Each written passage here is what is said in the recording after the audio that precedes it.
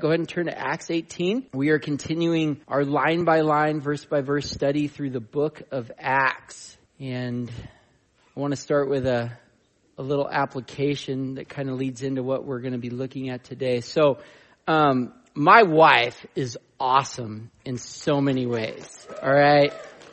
I love her to death, and she has so many godly attributes and just awesome gifts that the Lord's given her. I mean all that. I do. But sense of direction is not one of those gifts.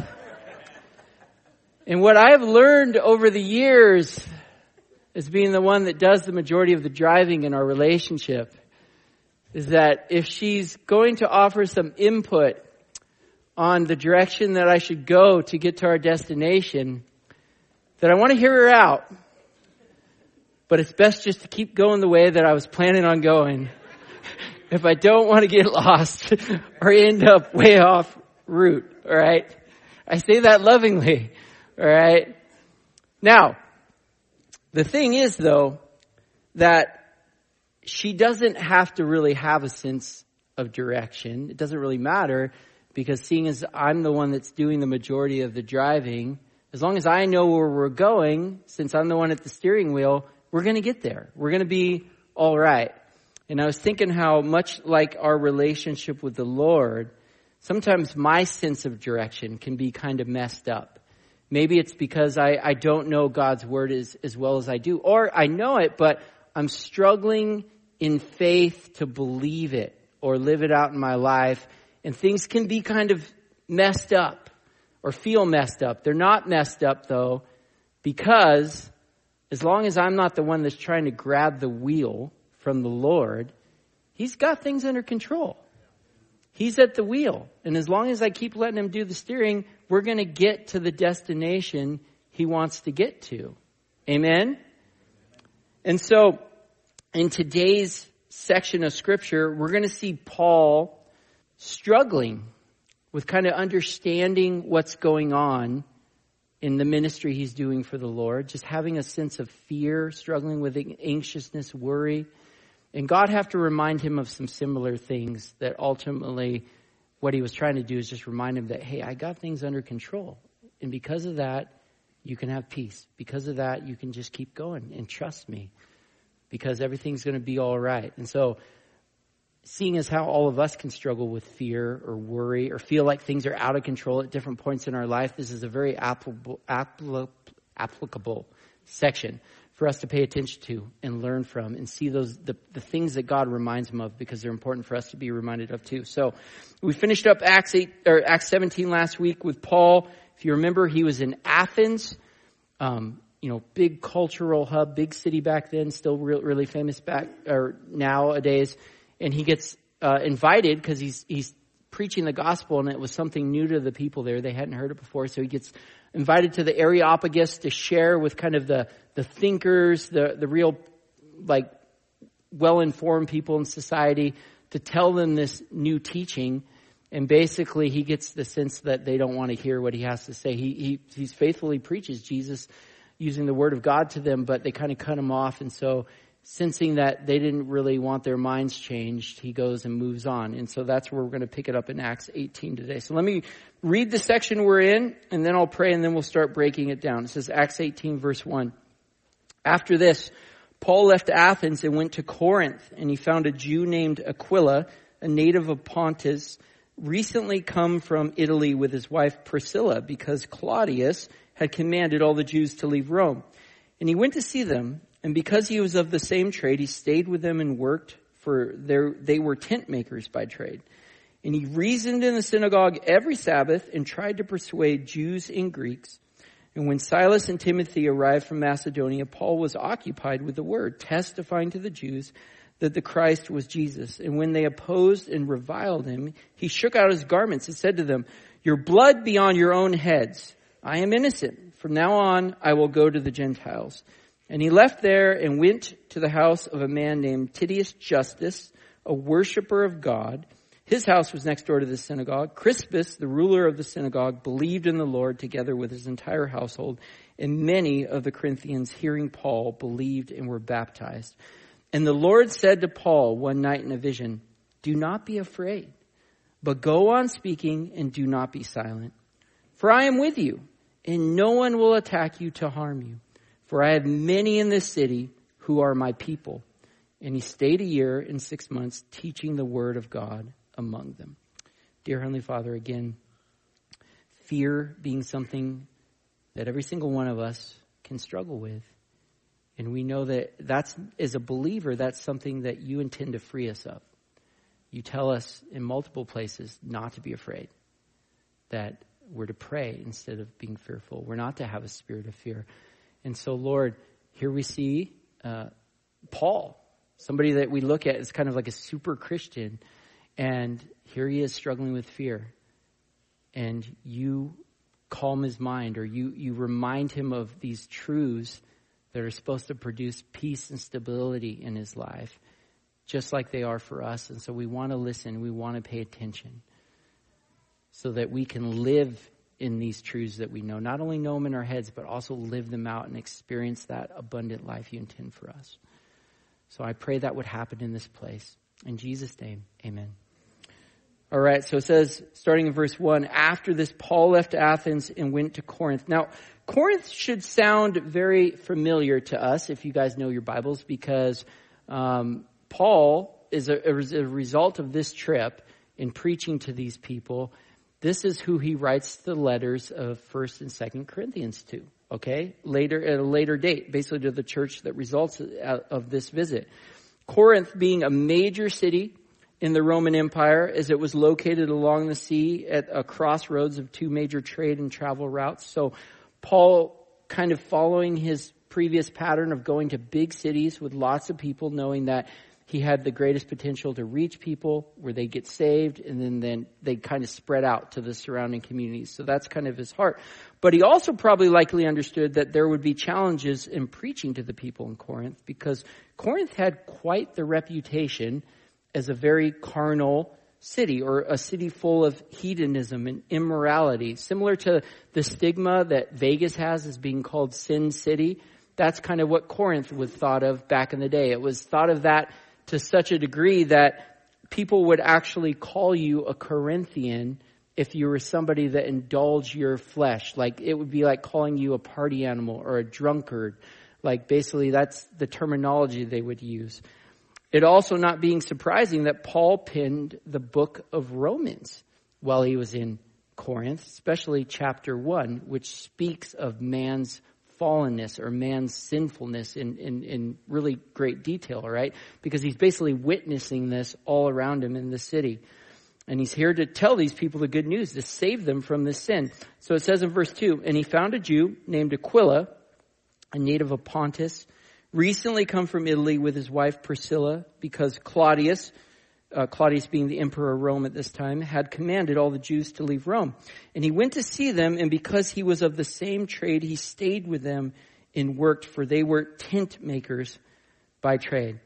So, originally from Rome, but having been forced to flee due to this Emperor Claudius' persecution against the Jews, Aquila and his wife Priscilla find themselves in Corinth, where they basically run into Paul, who ends up staying with them. If you don't know who these guys are, Romans tells us, Romans 16:3-4, Paul tells us that they were pretty close friends of Paul. He actually refers to them as his fellow workers in Christ Jesus, who risked their necks for my life. So there's a close friendship that comes out of this. And it seems to be implied here that maybe they might have been Christians. They might have been believers of Jesus before they met Paul. But it's also possible that as they were working together as tent makers, the idea of a tent maker, somebody that worked with leather, which was Paul's trade, as they worked together, maybe he was able to preach the gospel to them and they got saved as well, which I just thought was a good reminder to us that your jobs are ministry fields. Have you guys been able to tell people about Jesus in your jobs?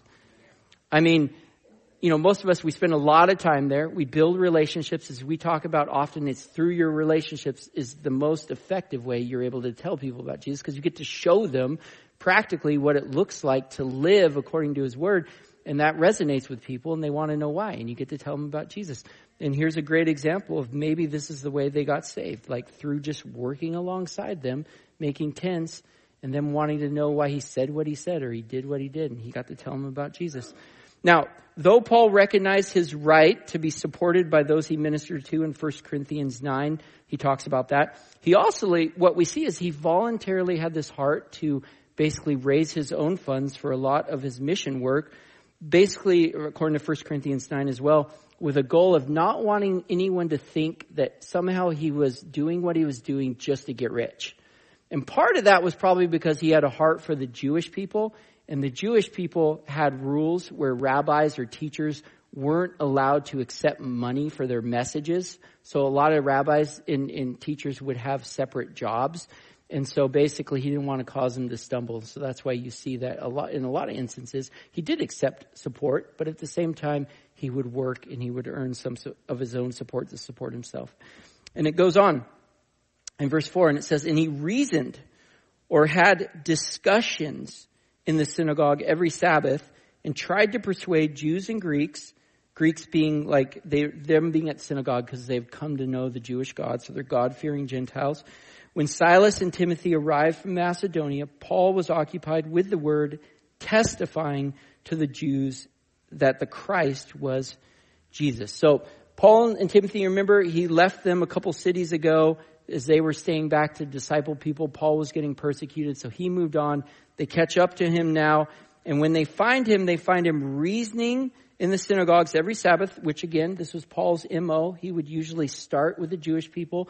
Note him formerly being a Pharisee, knew the word really well, knew they knew the word, felt confident that I can explain to them that Jesus is the Messiah being talked about in the word. So he would start there, and that's where they find him. And that's exactly what he's doing according to verse 5. He's using the word of God to prove to them, the Jews, that Jesus was the Christ. A simple, Jesus-focused message. Paul actually tells us what that message consisted of in 1 Corinthians 2, 1 through 5, the letter that he wrote later to these guys, when he says, when I first came to you, dear brothers and sisters, I didn't use lofty words and impressive wisdom to tell you God's secret plan. For I decided that while I was with you, I would forget everything except Jesus Christ, the one who was crucified. I came to you in weakness, timid and trembling, and my message and my preaching were very plain. Rather than using clever and persuasive speeches, I relied only on the power of the Holy Spirit. And I did this so you would trust not in human wisdom, but in the power of God. That's what a good reminder, because we're going to see there's a lot of fruit from his trip here in Corinth. There's a big church that comes of this. But he was very intentional of just keeping it simple, just using the word of God to tell people about Jesus. And I'm not saying that you shouldn't study, you shouldn't know God's word, you shouldn't prep. But here's the thing. Sometimes in our efforts to, very intellectually present the gospel or very eloquently present it, we forget all about the fact that if it ain't the Holy Spirit speaking it through you, then it isn't going to do anything of eternal value in anyone. Amen? I mean, I want to bring a great offering to the Lord. I want to do my diligence to rightly divide the word so that I bring a sacrifice that costs me something. But at the end of the day, I'm on my knees, or at the end of the week, I'm on my knees, and I'm saying, Lord, this is 5 loaves and 2 fish. It ain't going to feed nobody unless you bless it and you, through the power of your Spirit, minister it to people. And we should remember that, all right? Whenever we're telling people about Jesus, because it takes a lot of pressure off you, all right? We rely on God in his Holy Spirit to work through the word of God. Amen? And so that's what he relied on. And it says in verse 6, and when they opposed and reviled or criticized him, he shook out his garments and said to them, your blood be on your own heads. I am innocent. From now on, I will go to the Gentiles. And he left there and went to the house of a man named Titius Justus, a worshiper of God. His house was next door to the synagogue. Crispus, the ruler of the synagogue, believed in the Lord together with his entire household.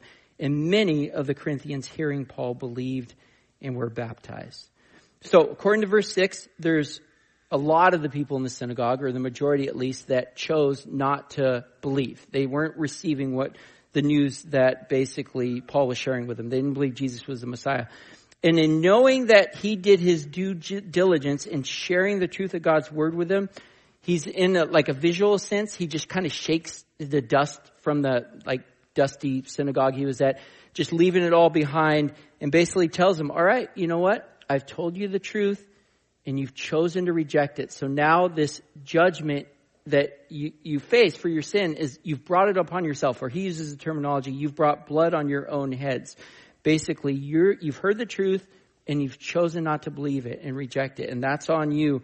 And him being faithful to deliver God's message that he gave him to tell them, he could leave in peace knowing that whether they received it or not, that wasn't his problem. That wasn't, he can't change hearts. His job was to be the messenger. It was up to them to receive it, and he could leave in peace knowing he had given that message. And that is a good word for us too, because sharing the good news of God's word with those the Lord puts in our lives is something that we want to be found faithful in as well, so that we can be at peace knowing that we've done our part and not have to carry some sort of regret or worry that somehow we haven't been faithful to give the whole word of God to somebody that they need to know so they knew how to be saved. All right. Now, prophet Ezekiel, if you aren't familiar with him, God told him something similar. He was somebody that was during a hard time of the nation of Israel's life. They were in rebellion against God and they were carried away into exile in Babylon. And he raised up a prophet to tell them that of their sin so that they would repent of it and he could restore them and bring them back to the land. And so Ezekiel was given a very hard message to give to the people. But God says you need to be faithful to do this. He says in Ezekiel 33, starting in verse 1, the word of the Lord came to me, Son of man, speak to your people and say to them, if I bring the sword upon a land, the idea of the sword is like death and judgment. So God's saying, if I bring the sword upon a land and the people of the land take a man from among them and make him their watchman, and if he sees the sword coming upon the land and blows the trumpet and warns the people, then if anyone who hears the sound of the trumpet does not take warning and the sword comes and takes him away, his blood shall be upon his own head. He heard the sound of the trumpet and did not take warning. His blood shall be upon himself. Basically, that's what's happening here, like with Paul and these people in Corinth, like the Jews at the synagogue, is that he was faithful to give the message and they didn't receive it. So the blood was on their head. It was their responsibility. And that's what's being told to Ezekiel here. But listen to this. It says, but if he had taken warning, he would have saved his life. But if the watchman sees the sword coming and does not blow the trumpet so that the people are not warned and the sword comes and takes any one of them, that person is taken away in his sin or his iniquity, but his blood I will require at the watchman's hand. Or basically, if the watchman isn't faithful to give the message God gave him to warn the people, and they never hear that warning, then there is sin on that watchman's part in not doing what God told him to do. Verse 7, so it says, you son of man, I have made a watchman of the mouth, I have made a watchman for the house of Israel, wherever you hear a word from my mouth, you shall give them warning for me. That's what we're responsible for, is God's messengers, to give the warning or give the word of God, the good news of Jesus Christ to people. Verse 8 says, if I say to the wicked, O wicked one, you shall surely die, and you do not speak to warn the wicked to turn from his way, that wicked person shall die in his iniquity or sin, but his blood I will require at your hand. But if you warn the wicked to turn away from his way, and he does not turn from his way, that person shall die in his iniquity or sin, but you will have delivered your soul. So in essence, God told Ezekiel that, hey, if you fail to share the truth of God's word with the people that I've told you to, their blood would be on your hands. Or in essence, you'd be guilty of disobeying my word or what I told you to do, and that is sin. And I thought that was interesting because a lot of the time I think we think of sin as not doing bad things, right? It's like, oh, I shouldn't do this because God says this is bad. I shouldn't lie. I shouldn't, like covet. I shouldn't, murder, obviously. Like the things God says are bad. That's the way we think of sin. But one thing we don't always think of is that sin is also our failure to do the things that we know we should do and not do them. Okay, actually there's a passage that says that. James says that blatantly in James 4:17. He says, remember, it is sin to know what you ought to do and then not do it.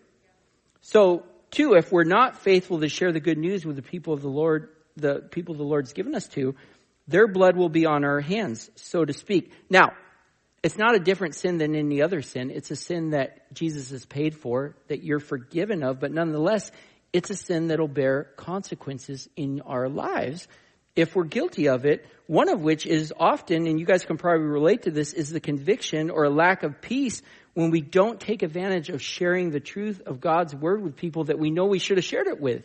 Anyone ever felt that way?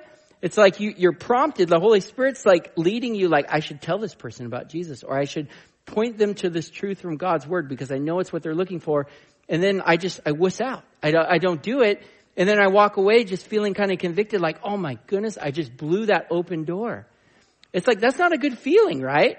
And what the enemy likes to do with that is he likes to twist it and turn it into guilt or regret when you start thinking about the what ifs, like, oh man, like, especially if something happens where, like, you know, Lord forbid that person dies or something and you never got to say the truth to them. And then you wonder, right? And the enemy tries to condemn you with that. Man, when my grandparents were dying, it was slow, like they knew they were going to die. And I had conversations with them about Jesus, but I didn't have the surety of knowing that they were saved. So you better believe, man, I was like as blatant and forward, making sure I was telling them everything I could think of, because at the end of the day, I wanted that peace when they were gone of knowing that they heard the whole entire truth that they needed to receive and be saved and set free. So I didn't have to live with that, like any type of unrest in knowing that I didn't say what should have been said. And it's for our benefit to have that. All right. So we want to be faithful. There's a peace that the Bible actually talks about that comes with right living in Hebrews 12:11. It's called the peaceable fruit of righteousness. Or basically, there's a fruit of living rightly according to God's word that gives you peace of mind in your life. And that's why we lack it when we're not living according to his word. God wants you to have that peace. And one thing I want to make clear, though, is that there is definitely a difference, and you see that in that passage in Ezekiel, between having blood on your hands and blood on your head. Basically, God telling Ezekiel that anyone that hears the truth and fails to believe it experiences the sword or death. Basically, they bring judgment or blood on their head. That's not what you're responsible for. You're never responsible for somebody's salvation. Okay? Basically, the only person that can save themselves or is responsible for their salvation is yourself in believing the good news of Jesus Christ. That's not on you. We're just the messenger, basically, to present it to people so that they have the chance to do that. Amen? So that's an important distinguishing. So Paul, basically, he's saying that he's getting nowhere with these people in the synagogue. They're not interested in believing what he's saying. So he basically, dusts himself off, says, I've told you everything you need to know to be saved. Judgment's on you now if you choose not to. And he says, I'm going to the Gentiles, which would have probably upset them because in the Jews' mind, Gentiles were not worthy of knowing God. And he's like, I'm going to go take the good news to them. And he doesn't go far. He goes right next door to a guy's house. Then somehow the leader of the synagogue gets saved and his whole family. And then tons of these other Corinthians and they're proclaiming their faith, getting baptized. I mean, this is real salvation, all right? And then it goes on in verse 9 and it says, the Lord said to Paul one night in a vision, do not be afraid. But, or the idea is instead, go on speaking and do not be silent. For, or because I am with you, number one, and no one will attack you to harm you, and I have many in this city who are my people. So the Lord appears to Paul in a vision, and what does he tell him? Don't be afraid. Which means that Paul must have been afraid. How many of you guys have moments of fear in your life? All right, every single one of us. If your hand's not up, you're lying. We all go through worry and fear, okay? And sometimes it gets really bad. I mean, my wife had a season where she was really struggling with anxiety to the point where she couldn't even get out of bed. It was so bad. And I know some of you guys struggle with that too. So this is a very real battle for us. And I point this out because it was a battle for Paul too. This guy that we look at is a super Christian. He had these moments of fear too. And the Lord knew when he needed that personal encouragement. All right. Because he personally comes to meet him at this place of fear. How many of you guys have experienced that in your life? Where you're at a low point and the Lord sends somebody or speaks to you in some way through his word or just meets you in some way because you need that encouragement. Amen. Amen. I had that this week. It was a bad week. Just lots of discouragement for lots of different reasons. Some for just no reason at all. Just kind of like a heaviness over me. And there were more than a couple of people that either just reached out, had one brother that just came over for another reason completely, said, I just want to pray for you and your wife. Had somebody else just send a really encouraging text this morning. These people didn't even know it. But what they're being used is by the Lord to bring encouragement, because the Lord knew I needed to hear that. And we want to be, that's why another reason we want to be faithful when the Lord prompts us to do something like that. Like, send a text to this person. Ask them how they're doing. That's the Holy Spirit, because he wants to use you in that way to be an encouragement. So the Lord encourages Paul personally here. And judging by what he tells Paul, number one, it would appear that he's fearful with the potential persecution he could be facing for sharing the truth of God's word to the people in Corinth. And if you've been tracking with us through the book of Acts, he had reason to understand or be fearful, right? Or not that he was to be afraid, but he has good reason to expect bad things to happen for being faithful to the ministry of God, because up to this point, he's been stoned, he's been run out of town, he's been thrown in prison. So it's not like this guy was being a baby. All right. So he's struggling with that a little bit. Not that he didn't want to be faithful, but at the repercussions that could come with it. And then he's also maybe struggling with some discouragement from seeing a lack of visible fruit, or wondering if what he was doing was making a difference, which he has reason for that too, because he just came out of a place of Athens, and by and far, a lot of the people, even though there were some, didn't receive his message.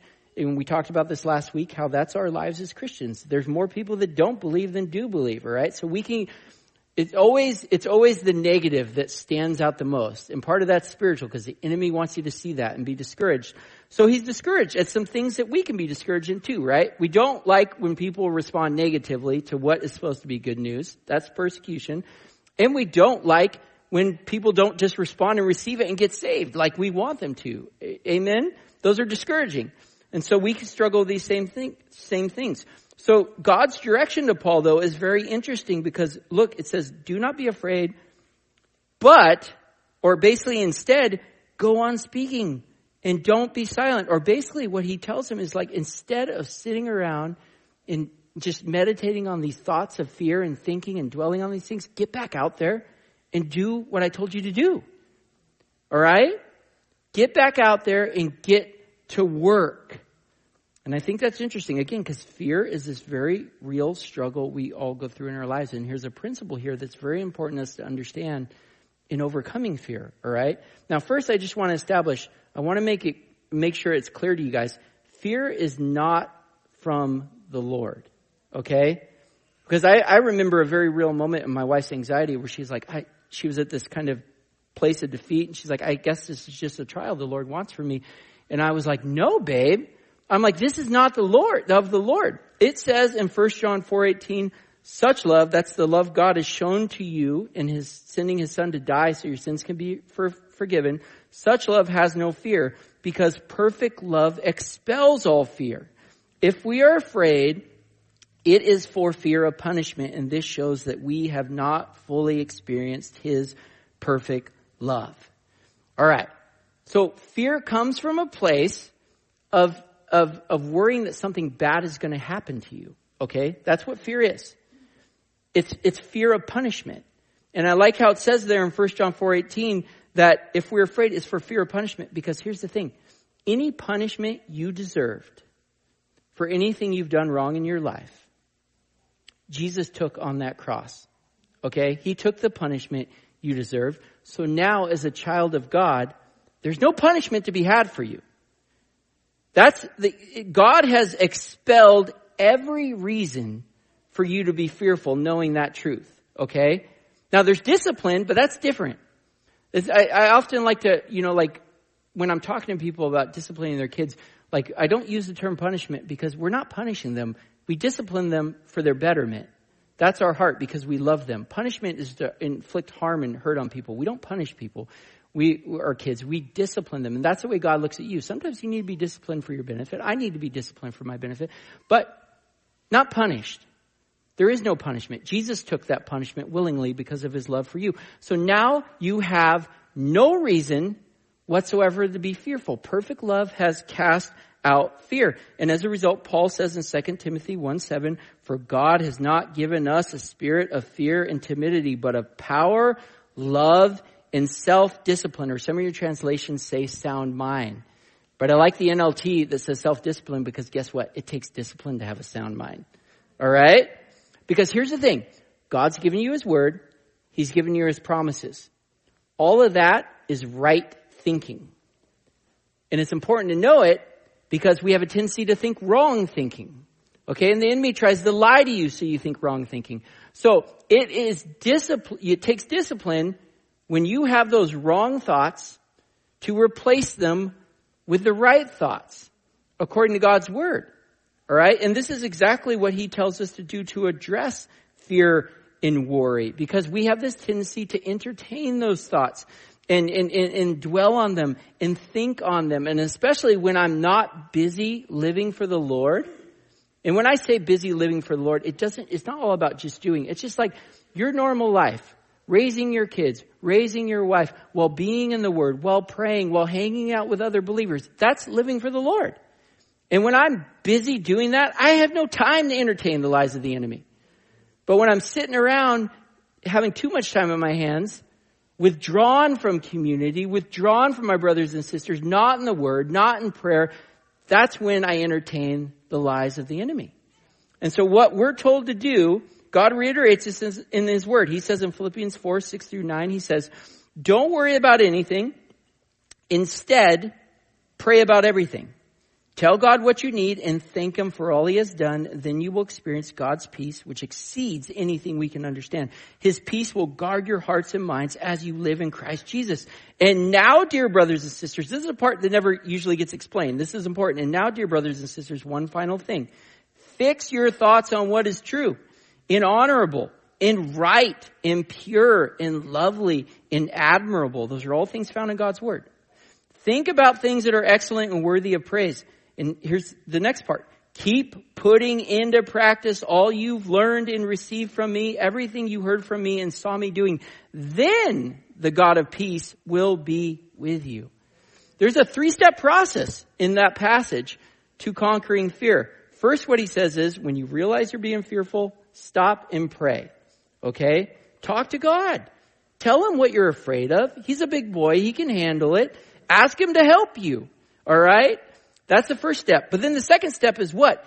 Fix your thoughts on the truths of God's word. Now, I like that word fix because it's not like just a one-time thing where I recite a verse in my head. That's not going to fix my mind on it. I got to recite. I got to know. I got to be in the word. I got to remind myself, no, that's not true. That's not right. And I got to keep telling myself that. But then the third thing is, then put it into practice. Get out there and be busy for the Lord. And when you do those 3 things, then the God of peace will be with you. It's not that he's not there. He's always there. It's just that then you will remember that he's there. Same thing he's going to tell Paul in the second, or he told in that passage. He's like, I'm with you. You're going to realize he's with you. If he's with me, that's all I need to know. All right? But doing that, talking to him instead of worrying, fixing your mind on the truths from his word, and then just being busy for him, that helps you fix your mind where it needs to be, all right? You've probably heard it said before that idle hands are the devil's playground. Well, an idle mind is the devil's microphone. And what I mean by that is complacency often leads to us having time to listen to and entertaining the enemy's lies. There was a time in my life where I used to complain a lot on how busy I was. And I still can make that mistake. But the Lord taught me over time, Chris, this is where you are best off, because you will not listen to the lies of the enemy and be discouraged.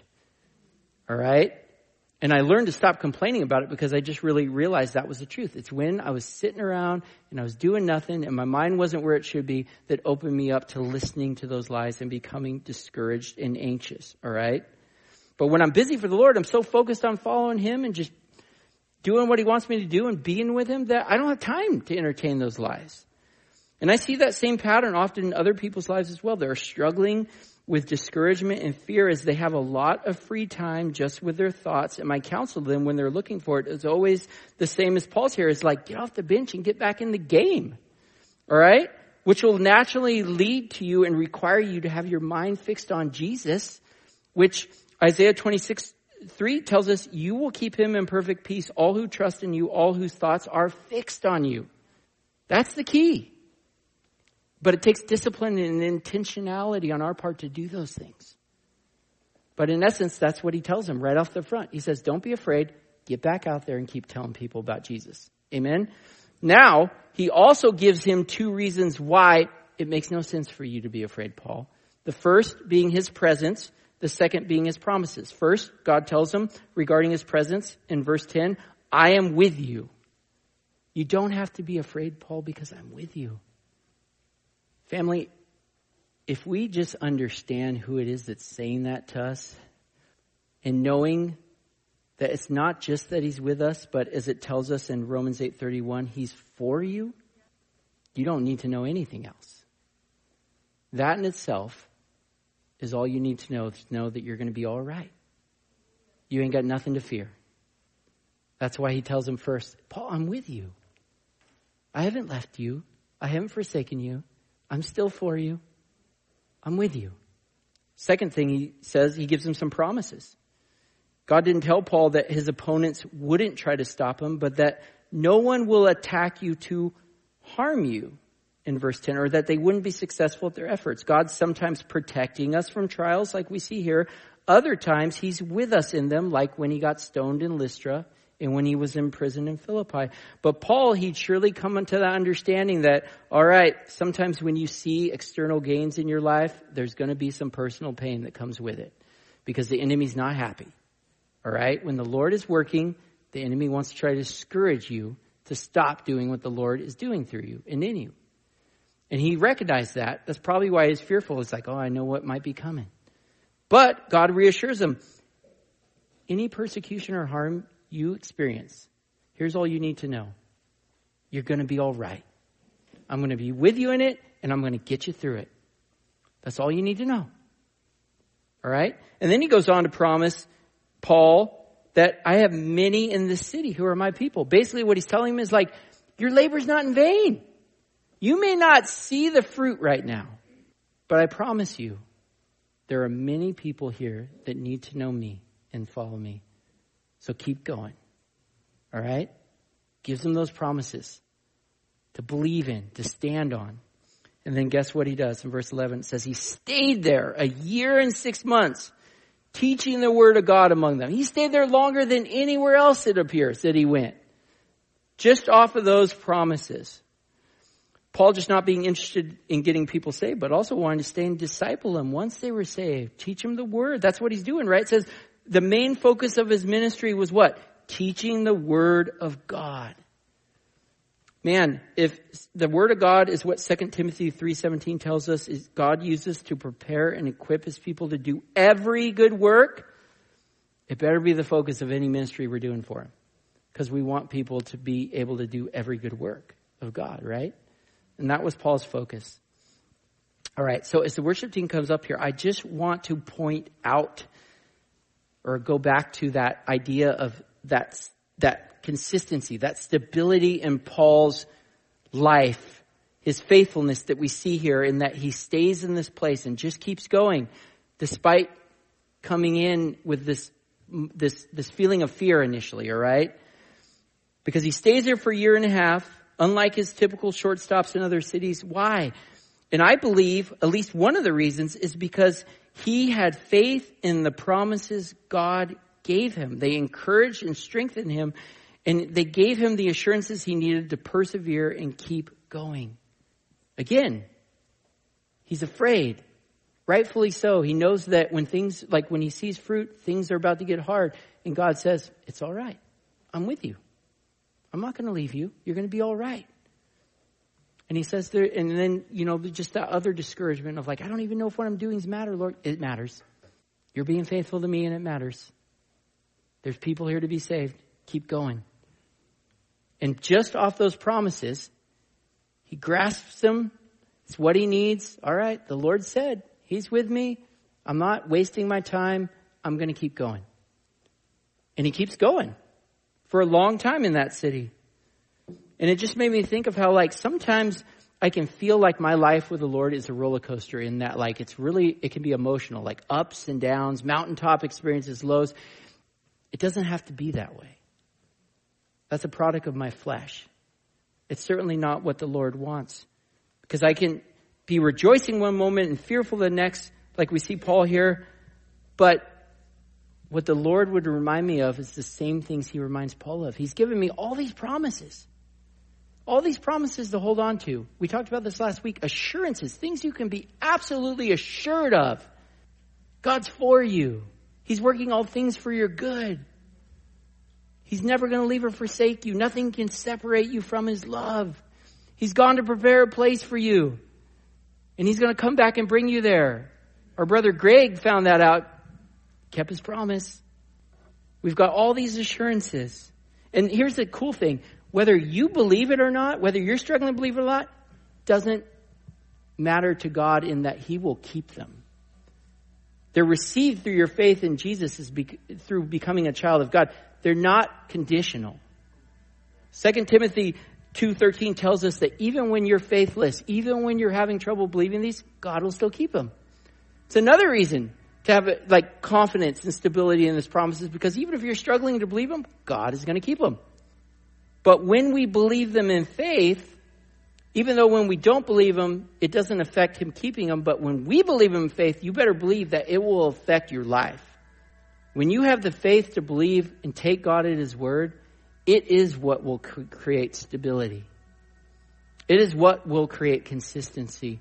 It will, like Jesus talks about, it's like a person building a house on a rock. The storm comes and the house just stands firm. And that's why it's so important to believe, to know the promises of God and believe, because they're what's going to help us endure and persevere. Instability, fear, discouragement, they all either come from a lack of understanding God's word, like we don't know what it says, or a problem with faith, having faith in it, or a lack of faith in it, lack of believing it. But here's the thing, because we can all struggle with those, even if you lack understanding in God's word, even if you are having trouble believing it. Here's the other thing the Lord reminds Paul of: I'm with you. And that's what he'd remind you of today. I'm with you. Even if you're not understanding how any of this is working in your favor, I'm with you. And that's enough. Just like it was for him to know that the Lord is in the driver's seat, just like the example I gave you in the very beginning. Because even if you don't know that you feel directionless, God is the one driving. And he is going to get you right to where he wants you. And it's always going to be with your best interests in mind. Amen? As long as we don't try to rip that wheel away from him, you're going to end up right where he wants you. But my exhortation to you as we have our time of response is just this. Remember, believer, the Lord's with you. Number 2, he's given you numerous promises to stand firmly on. And his desire is for you to live in peace and stability, knowing those things. And I've said this a couple weeks ago, but I really sense it's a word today for some people in here, at least, in that I think every single one of us in here would say, I believe that in my head. It's not enough to know it, though, because God intends for you to be able to live it. It's got to go from here to here. That's what God wants to do through his Holy Spirit inside of you. And so today, what we're going to do is we're just going to, during this last time, we're going to have our prayer team around the room like we normally do. But I'm going to encourage you guys. If you're fearful, if you're afraid, if you're worried about something, if you're like Paul, be like that guy. I think it's in Mark 9. I have it listed. There was a guy that came to Jesus with his son that was demon-possessed, and he wanted Jesus to help him. And Jesus told him, all things are possible for one who believes. And the guy said, immediately the father of the child cried out and said, I believe, help my unbelief. And he helped him. He wasn't mad at him for struggling. God, remember we talked about last week? He understands us because he lived as a man, was tried and tempted in every way, never gave in to sin, but he understands you. He knows that we struggle with faith. It doesn't make him mad, and it's okay to admit that. So if you're in a place where you're struggling to believe that God's with you, if you're struggling to believe the good promises he's given you, just admit it to him. Say, Lord, I want to believe. Help me believe. Help my unbelief. Do business with him right here so you can experience that peace leaving here that maybe you didn't come with. Amen? If you want to come up, bear that burden with your brother and sister so we can pray with you on these things. The Lord has not given you a spirit of fear, but of power, sound mind. Amen? Dear Heavenly Father, I know that that's your heart for all of us. And we want it. We do, Lord. It's so hard to get past what we see and what we perceive sometimes. But may we just be humble like that man that brought his son to you and just admit, Lord, we want to believe. Help our unbelief. You've never given us a single moment in our lives to doubt you. You've been nothing but faithful. So often, even in the times where I just didn't even see it at first, how whatever was happening was good for me, I look back in hindsight now and I see that you were doing something totally different than I thought, and it was way better. And that will always be the case, Lord. You know all things. You're in control of all things. You have a way bigger picture in mind than I could ever have. And I have no reason not to trust you. As Paul says, surely the one that's given us his son, you'll give us all things. If you were willing to give your son, you're not going to withhold anything from us that's good. So we have every reason to trust you. And may we come to you now and do just that. And may we live in that peace that you intend for each of us. In Jesus' name, amen.